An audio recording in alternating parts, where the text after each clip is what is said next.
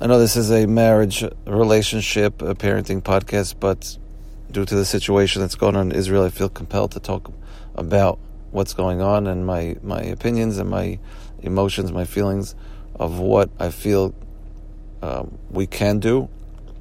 Because a lot of people are just overwhelmed with emotion. Those that are seeing certain things on social media that are just horrendous are just in tears all day, and other people are trying to figure out, what can I do? I hear this, what can I do? I want to do so much. Some people want to go, just have this surge, they're not going to do it, but this surge to go and fight, I want to fight.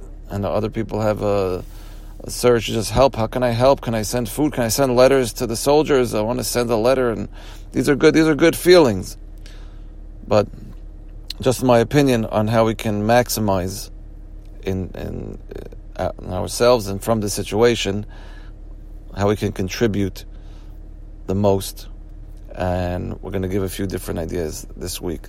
Today I'm going to give one idea, which is a perspective change. Just a perspective change, putting things into perspective, and maybe this can help us even grow more, etc. So, one feeling. We hear about people far off in Israel that are suffering or that are in danger. And we naturally, because this is our brothers and sisters, we naturally feel saddened and down about it, because this is our nation.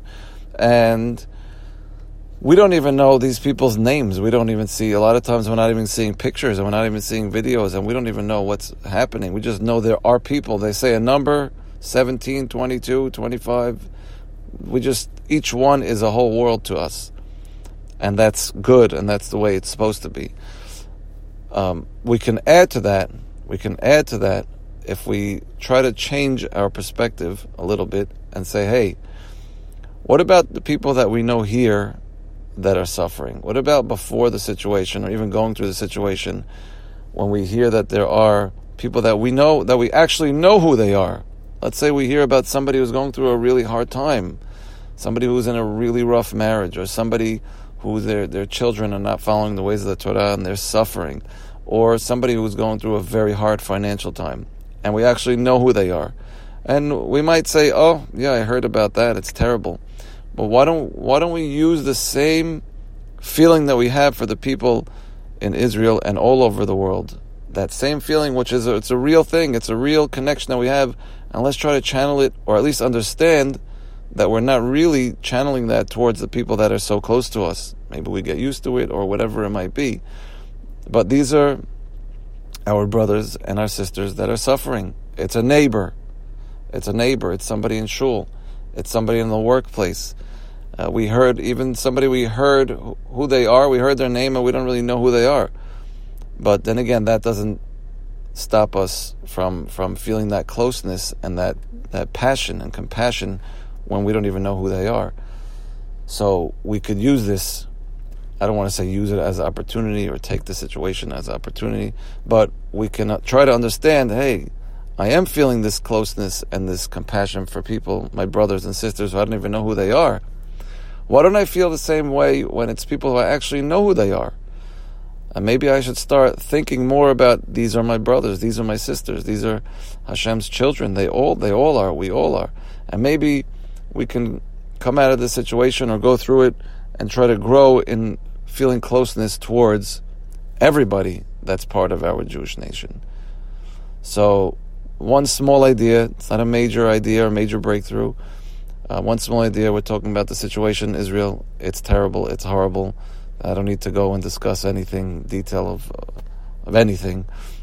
But that one feeling that we have towards the people, our people, that we don't even know who they are, which is an awesome feeling, and it's real.